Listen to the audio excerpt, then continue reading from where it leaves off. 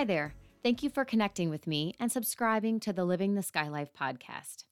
I'm a very tired and oftentimes overwhelmed autism warrior mom who has navigated the ups and downs of this puzzling disorder for 16 years and counting. My hope when creating this podcast was that it would serve as a vessel for connecting families with special needs children so we may share experiences and resources. But even more importantly, I want to create a community of support for one another through the tough times, which we know there can be many, and to celebrate the achievement of milestones, big and small, of our amazing kids. So thanks again for joining me on this journey and for tuning in for this episode of Living the Sky Life. My guest today is Ron Sandison. Ron has quite an array of backgrounds. He studied in the theology field at Destiny School of Ministry. He also works full-time in the medical field. He is a father and a spouse and also is on the spectrum himself. He has written a couple of books. His first book published was A Parent's Guide to Autism, Practical Advice, Biblical Wisdom. He also authored a book entitled Thought, Choice, Action, Decision-Making that Releases the Holy Spirit's Power. Ron and I have a great discussion about COVID-19 and him working on the front lines in the medical field and everything that he has had to encounter during this whole COVID crisis. And he also talks a little bit about some of his speaking engagements that he's done and that were canceled due to COVID. So enjoy my conversation with Ron Sandison. Today's episode of the podcast provides an excellent opportunity to speak with a gentleman not only on the autism spectrum, but also works in the healthcare industry and is a father and a husband. So I have with me today Ron Sandison. So Ron, welcome to the podcast. Well, thanks so much for having me on your podcast. Absolutely. I was so excited to find you and connect with you on LinkedIn. There are so many aspects of your life that are quite intriguing, and I'm sure will be interesting to all the listeners. I know you're a best-selling author, a public speaker, you work in the healthcare industry, and as I mentioned, you have a family and a child. So I'd like to start kind of back at the beginning and a little bit about your childhood and your diagnosis of autism, and when did all of that take place? So my development began normal. I said my first word, mommy, at 9 months. And then when I reached 18 months, I went from being able to say mommy to mom. And I went from being able to have eye contact at 9 months to zero eye contact. And my mom had two typical children, and she knew there was something totally different between me and them. She immediately got me to a pediatrician. Pediatrician said, men are like fine wine. You got to give them time. My mom knew that time was the essence, and immediately got me in intense speech therapy. And I was in intense speech therapy from age 2 to age 16. My speech was so delayed that at age 7, my brother Chuck would introduce me to people saying, you need to meet my brother Ron. I think he's from Norway. When I talked, no one understood what I was saying. And when I was 7 years old, my development was still delayed. I had very little ability to interact with other children, no eye contact, very little ability to say words that people could understand. And the school experts wanted to diagnose me at age 7 as emotionally impaired. And my mom said, it's not emotional, it's neurological. And if you can't tell me what's going on in my son's head, I'll get him tested and come back to you in the fall. She took me to Henry Ford Hospital, and Henry Ford Hospital, a top neuropsychologist, diagnosed me as autism in 1982. And when I was diagnosed in 1982, it was 1 in every 10,000 children were diagnosed with autism. Now it's 1 in every 59 children, 1 in every 37 males. Mm-hmm. And the experts told my parents I'd never read beyond the 7th grade level, never attend college, never have meaningful relationships. And my mom, being a great mom, was determined to prove the experts wrong and quit her job as an art teacher and became a full-time Ron teacher. And working with art, working with visual learning, I was able to graduate college with a Master of Divinity, perfect 4-point grade point average. I was able to get full ride for track and cross country my freshman year of college. I was able to go on, publish 2 nationally published books, Parents Guide to Autism, Practical Advice, Biblical Wisdom, and Thought Choice Action, a book on theology. And my third book will come out in April 2021, Views from the Spectrum. And again, it will be in Barnes and Nobles and in all the major stores. That is so awesome. Oh my gosh, you've accomplished a ton. Oh, thanks so much. That is fantastic. And I know you're a public speaker as well, right? Yeah, I speak at 70 events a year. On March 12th, I had 10 events canceled in less than 3 hours, and all my events currently are canceled until October. I'm supposed to speak in New Jersey, and I'm supposed to speak at Western Michigan, the MAC conference. And until then, everything's canceled or it's all online right now, all the speaking engagements. Thanks to COVID, right? Yep, thanks to COVID. Yep. So you work in the healthcare industry. What is your role in healthcare? First of all, I'm working in the Metro Detroit area. Right now in Metro Detroit, we've already had 509 deaths since March 12th from COVID. And we're averaging now 150 to 200 deaths a day in the area I'm working. And I work in a hospital as a psychiatric care specialist, and my job is to lead groups, also to help these patients with any needs they have. And every day when I come to work now, I got to get screened. They take my temperature. They ask me if I have any new symptoms or any symptoms that are coming on. And after I get the screening done, they give me a sticker. Already I have 14 stickers on my badge all the days since they started the screening about 16 days ago. And right now, every day I'm in contact with someone who either has COVID-19 or has been in contact with someone. Every day I'm dealing with EMS drivers, and they say that they've been driving countless patients out to the ER who can hardly breathe. The other day, one EMS driver told me a young man from Sterling Heights, only 22 years old, no pre-medical conditions, could hardly breathe. They had him on oxygen as they were driving him to McLaren Hospital. So we're in a very hot spot right now. Even as I'm doing this podcast, I can hear overhead helicopters. And before this COVID-19, you'd hear helicopters maybe once every month. But now you're hearing it every day. You're seeing a lot of people in desperate need of help. And in my hospital, we're helping people deal with the mental side of social isolating who have mental health issues, helping them to be able to get better and be in a safe zone while this is going on. A lot of homeless shelters have been closed down and aren't accepting people, so they need a place to go.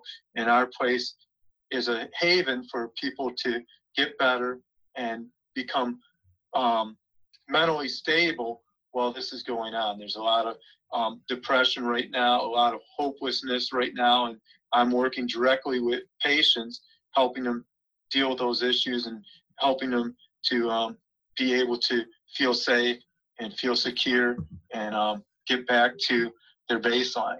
Well, so it's a very unique situation. Yeah. And also, I'm never more than 6 feet from any patient or staff in the hospital I work at, being a hospital. So it's a very trying time and also scary time for healthcare workers. Absolutely. Seeing what's going on. I know that everyone would agree with me of extending our sincere thanks to you for being on the front lines and having to deal with that on a daily basis. And as I mentioned, you have a family and a wife and a daughter at home, and you're constantly, I'm sure, concerned about bringing this home to them. And so how do you, actively, prohibit that from following you home to the best of your ability? I know it's hard to predict, but.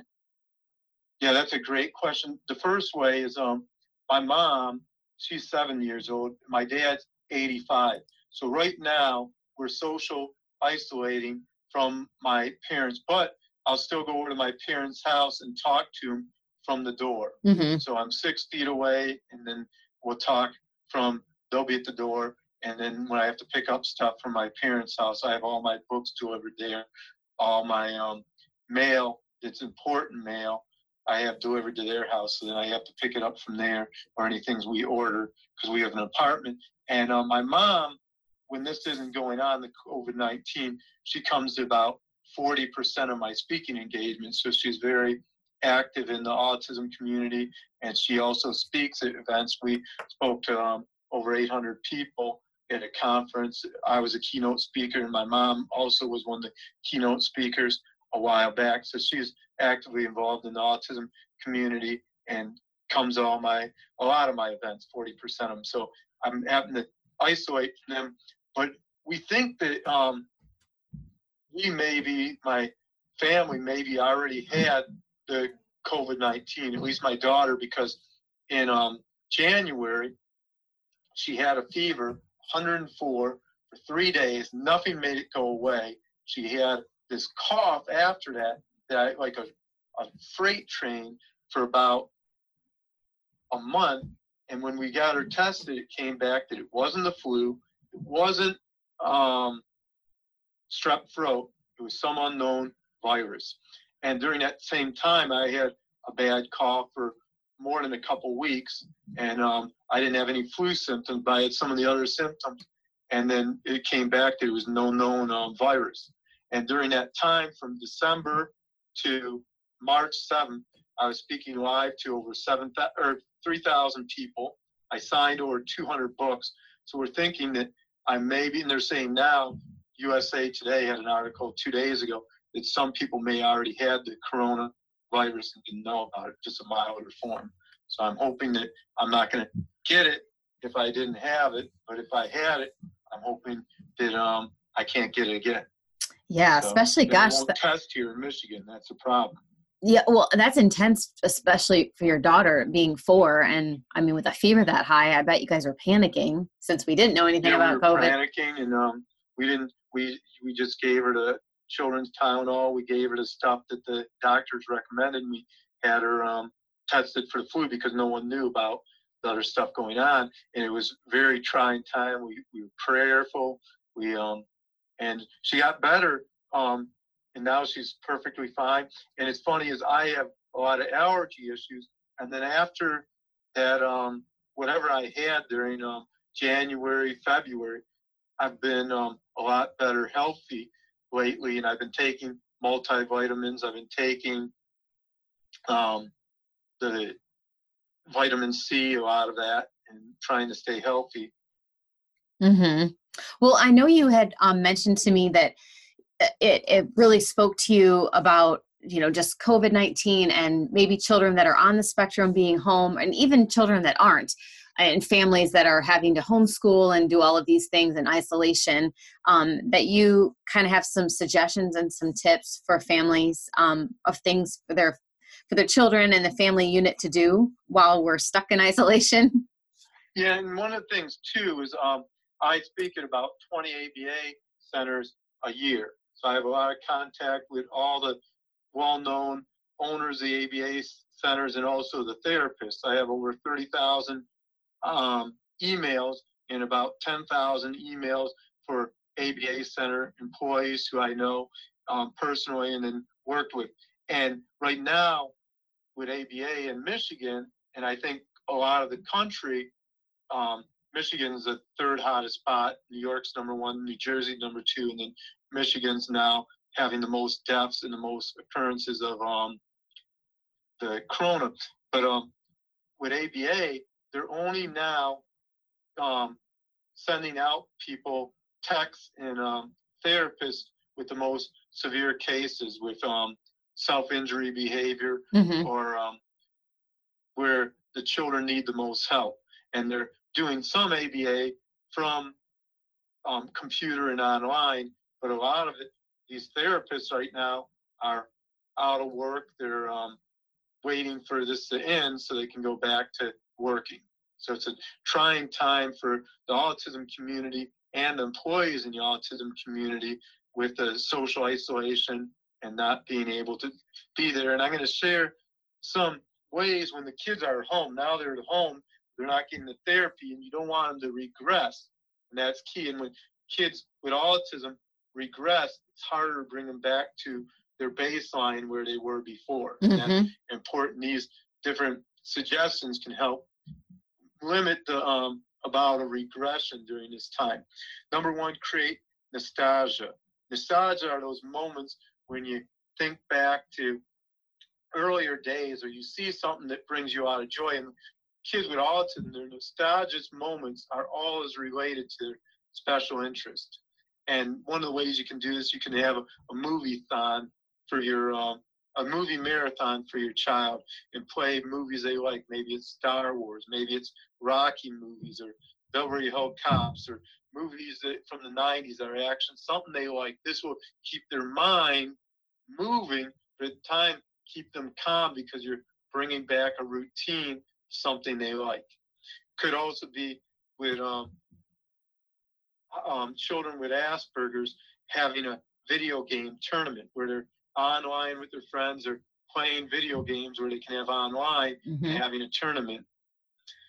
And two, random acts of kindness are great to support people you know who are in the medical field. And also, if your kid's getting ABA therapy, right now would be a great time for you to write a letter to the therapist, the behavioral tech who's working with the child, thanking them for all the hard work they're doing. Maybe get them even something special, make them a gift package Mm-hmm. with some things that you know that they like or they're going to be able to use, put some hand sanitizer in there or wipes or something that is nice, and then maybe some goodies. And one of the nurses I work with gave me a random act of kindness, a New York Seltzer drink. And New York Seltzer was very popular in the 80s, and I hadn't had one in 26 years. And we were talking about 2 weeks ago, and how much I like New York Seltzer. And I said they had Coca-Cola bought out New York Seltzer, and then they quit making it. Mm-hmm. But he found online where you could get a 12-pack of New York Seltzer for $40, and he gave me one of those New York Seltzers. And those random acts of kindness remind us that this is going to end, and that we as humanity are bigger than the corona and will get better. Mm-hmm. And just figuring out random acts of kindness like that nurse did for me helps so much. Also helping your kid and your family have someone they can talk to. Maybe it's a grandparent they haven't talked to in a while, or a friend that you haven't talked to in years. Now everything's slowed up. You got time to be able to talk to people you haven't been able to talk to in the past. And also sharing funny stories. When I'm working in the healthcare industry, we're under a lot of stress. We're under a lot of pressure because we don't know, even with the screening, someone can have COVID-19 and you don't know that they have it for 2 weeks. So even though we're taking their temp, they may not have a temp, they may not have a cough, they may not have asymptomatic symptoms, they may actually have it. So one of the ways me and my coworkers deal with it is we talk to each other. We make jokes about different things. And one of the ones we do is we have a lake that's called Lake Galway at the hospital I work at. And we'll walk up and look at the lake from the window. You can see it from the window of the hospital in the halls. And we'll tell jokes like, I wonder if those Asian carp as big as a school bus are out today. And finding someone to laugh with eases the moment. Yes, it does. Proverbs 17:22 says, a joyful heart is good medicine, but a crushed spirit dries up the bone. And sometimes the best medicine you can give to people with depression, the best medicine you can give to worry and doubt is humor. And sometimes we'll do dark humor too, and we'll read funny posts.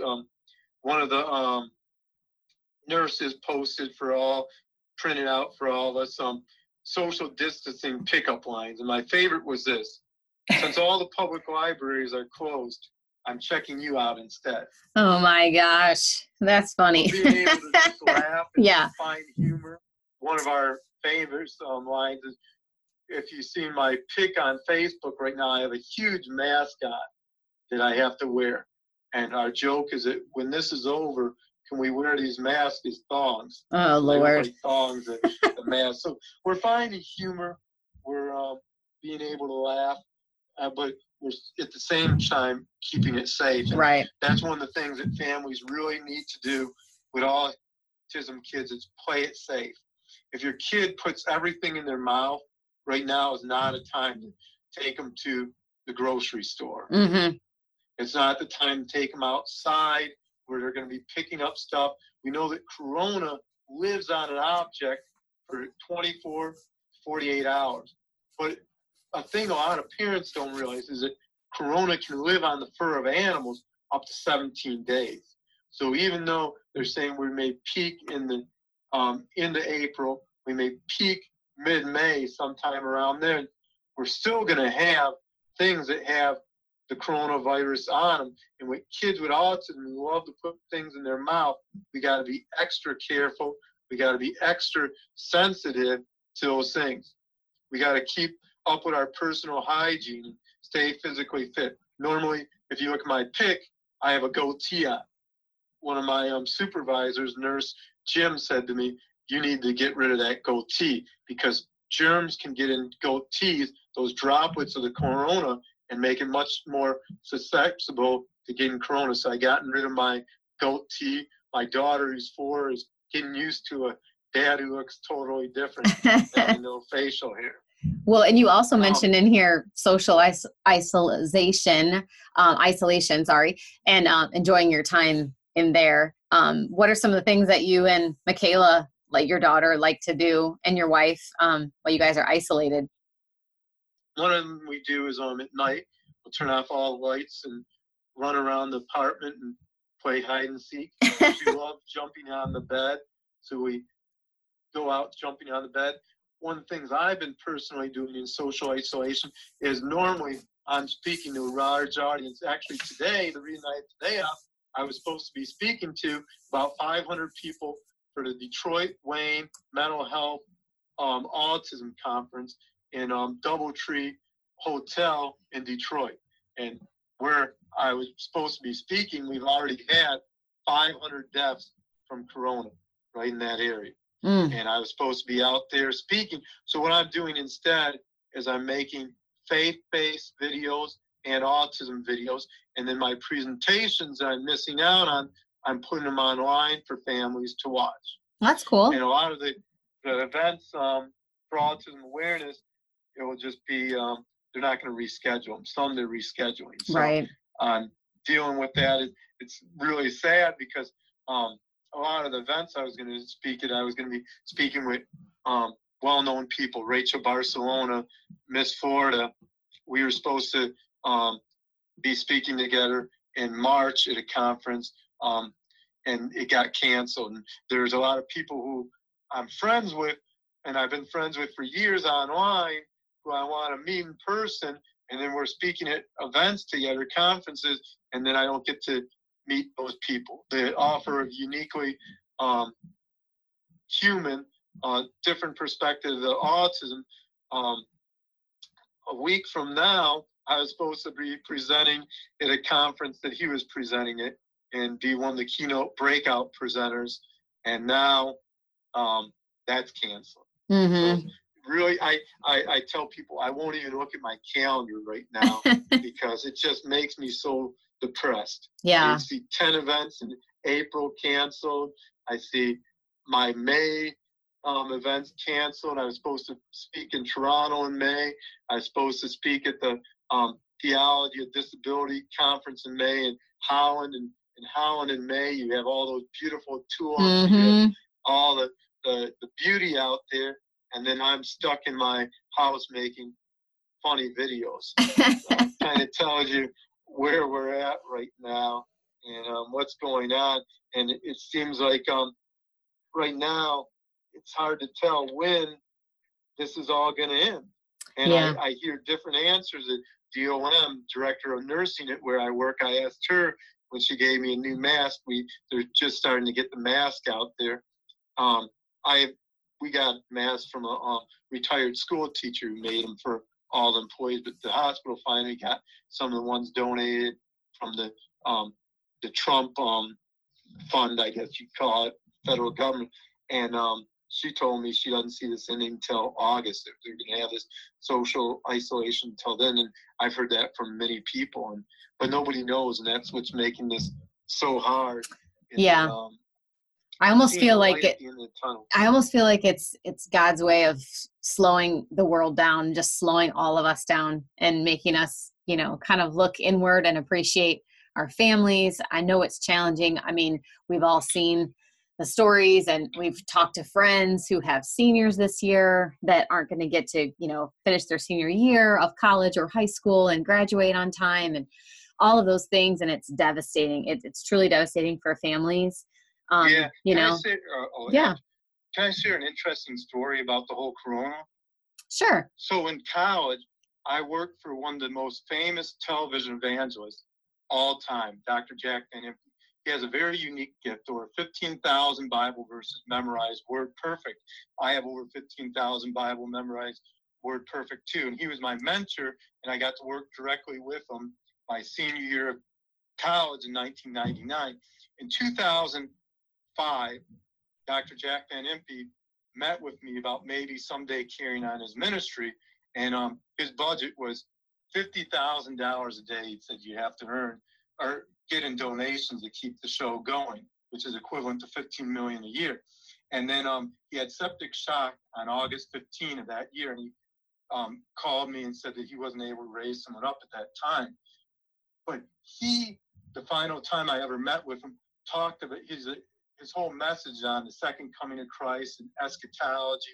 And he mentioned that right before Christ comes, you're going to have the birth pains, and you're going to have viruses go all throughout the world and kill many people. And that's why you got to be ready. And you go to Revelation chapter 6, Revelation chapter 9, the trumpets, the seals, and the bowls in Revelation chapter 16. And he said that if you take all those and the plagues in there, in the end time, there's going to be 1 out of 2 people are going to not make it. He used Matthew 24, verses 40 through 41. 2 men are in the field, one is taken, one is left behind.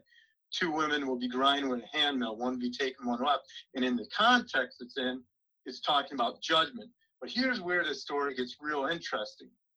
On January 17th, the man who's been predicting this plague all along up and dies. And all throughout the Bible, wherever there's a prophet, he's predicting mass destruction and mass events. Usually they're taken out right before the event. And a good example is with Noah. In Genesis 24:37, it says, as it was in the days of Noah, so will be coming of Son of Man. And in the days before Noah, there was a man named Methuselah. And in the Bible, Methuselah lived 969 years. But what's interesting is when Methuselah died, he died the year before the flood came. And the whole time, when Noah was predicting the flood, for hundreds of years before, Methuselah was predicting severe judgment to come upon the world as a flood. And the year the flood came, he was taken out before the judgment came because he was ready for the judgment. And I see kind of with Dr. Jack Van Impe, he was ready for the coming judgment and was pronouncing it on TV up to a week before his death. He was on TV proclaiming the signs of the second coming. And one of the ones he was talking about on the show was a plague coming out. And he predicted this for over 60 years. He died at 88 years old of natural causes. But it was interesting that right before the judgment came, he was taken out. That is interesting. That's a good tie-in. It was a major impact on my life and ministry, being able to work for him and be able to mentor under him. And he taught me how to memorize the Bible by subject rather than just memorizing verses randomly. Yeah. I'm sorry to hear of his passing. Oh, thanks. So just kind of switching gears a little bit about your book, A Parent's Guide to Autism, Practical Advice. Is that book geared more towards, parents raising a child on the spectrum, or is it also beneficial for people on the actual spectrum themselves and maybe their parents like you? That's a great question. And here's my answer. I wrote the book beginning from diagnosis all the way to adulthood. So when you're diagnosed, what therapies are needed? Begins there. That's chapter 1. Next, what are the major issues and insider's perspective of how to overcome those? So I interviewed over 50 young adults on the autism spectrum while writing the book to give their insight on how to deal with sensory issues, how to deal with change in routine, how to deal with learning social skills. And then from then, how to develop self-esteem. Self-efficiency is one of the keys to people with autism being successful. That's a belief that when I set about to accomplish a goal, I'm able to accomplish that goal. And then it goes into relationships. I share how I met my wife and how I was able to get married and have a family. And then I move on to the future of autism, which is how can young adults be able to develop those skills, develop those abilities to be able to be successful in life. So the book is a guide not only for parents, but also for people on the spectrum, because they can learn those skills and they can learn how to develop those abilities so they can be successful in life. I share in the book too about my own employment and how I learned to be successful. And what makes people with autism unique is we have great mountains of abilities, but we have great valleys of disabilities. Mm-hmm. The kid may be the best artist. Their paintings like Seth can sell for $10,000, but then they can't tie their shoe. They can't walk across the road without it being Final Destination 10 because they don't see the traffic. Mm-hmm. But yet they have this ability innate in them, and that developing that ability and developing those talents, you can make the mountain higher and make them be have more independence, and that's the key. With other disabilities, you try to help them learn how to do those activities. With autism, you try and teach them to compensate for those areas, and the areas they're strong, because those weak areas, they may never be good at those areas. That's such an interesting. They can compensate for them. I love that perspective of definitely, relishing in the things that they, can do so well, and definitely, encouraging that development of, like you said, an artist and making their paintings even better and giving them the tools they need to make that talent even stronger. And, and encouraging them along the way too, to be independent on life skills and some of those things. So that's an interesting analogy. I like that. Because there's some people who are nonverbal. Yep. They're never going to be verbal.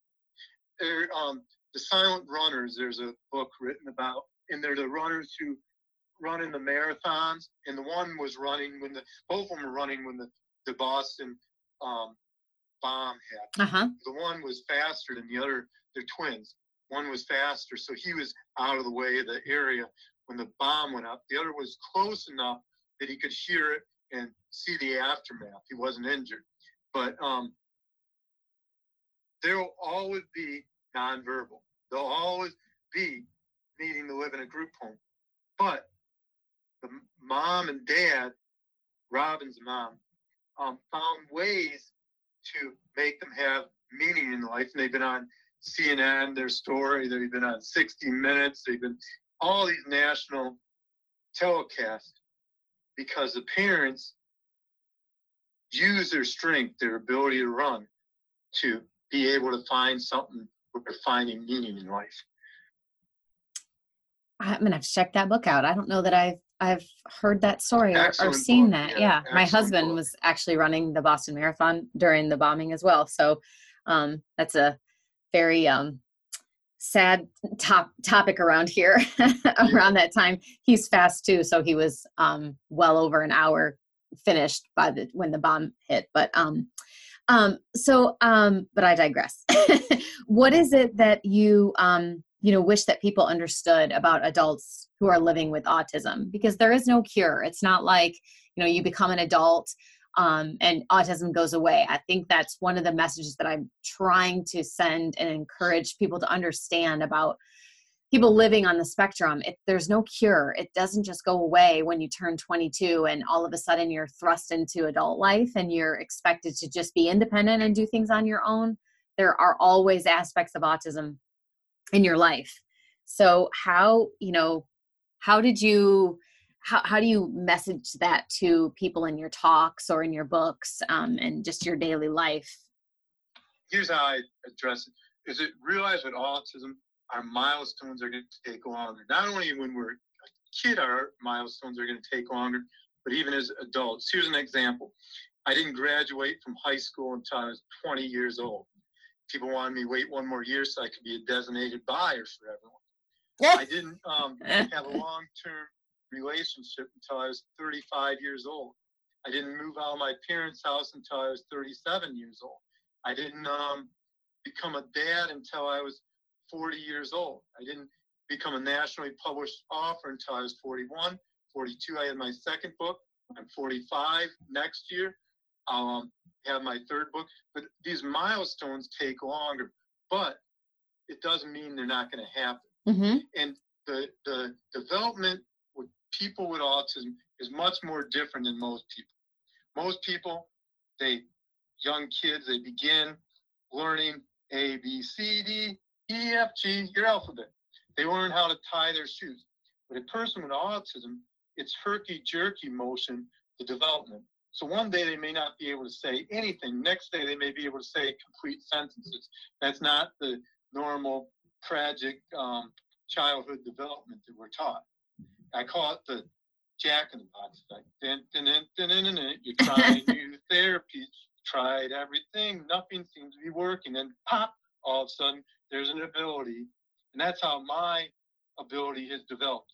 My eye contact was absolutely zero until 2006. I'd speak and people would hear me speak and they'd say they get seasick because I moved around so much. But in 2006, I found myself unemployed. I had previously worked 4 years as a youth pastor, 4 years as an intern in a big church.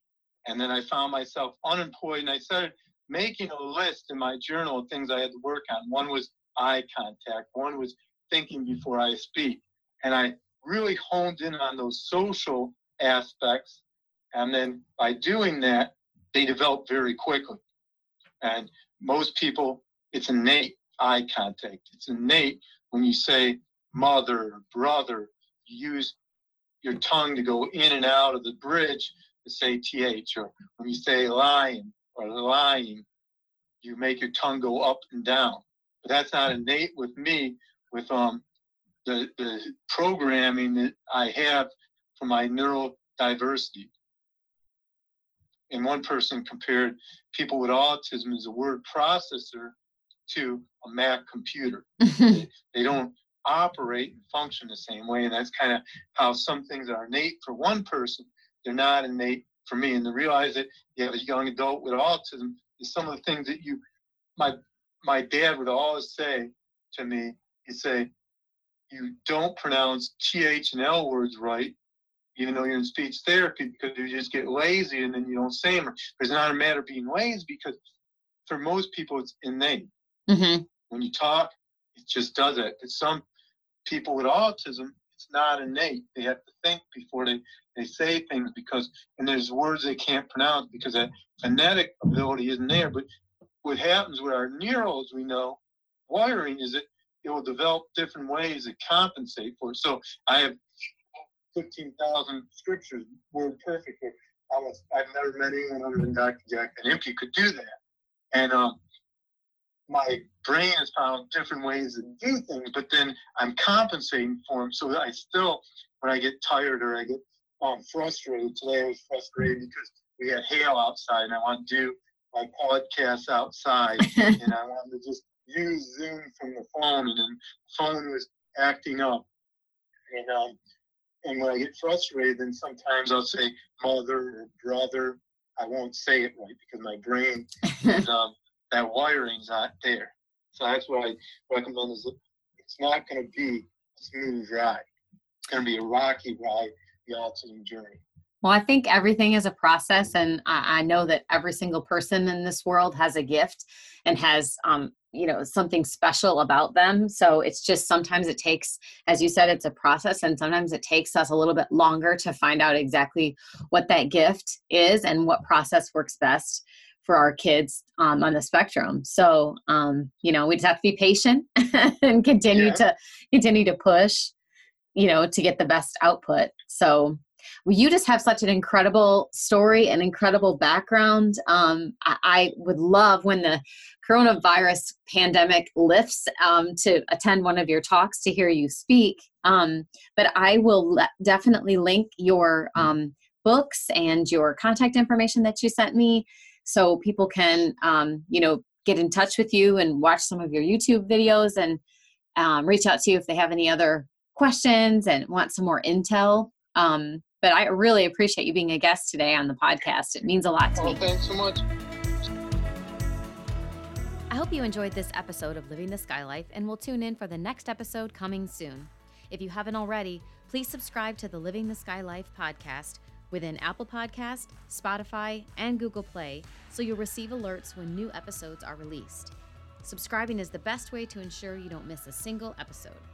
If you like what you hear, be sure to select the 5-star rating, provide feedback, and share Living the Sky Life with others. Thanks again for listening.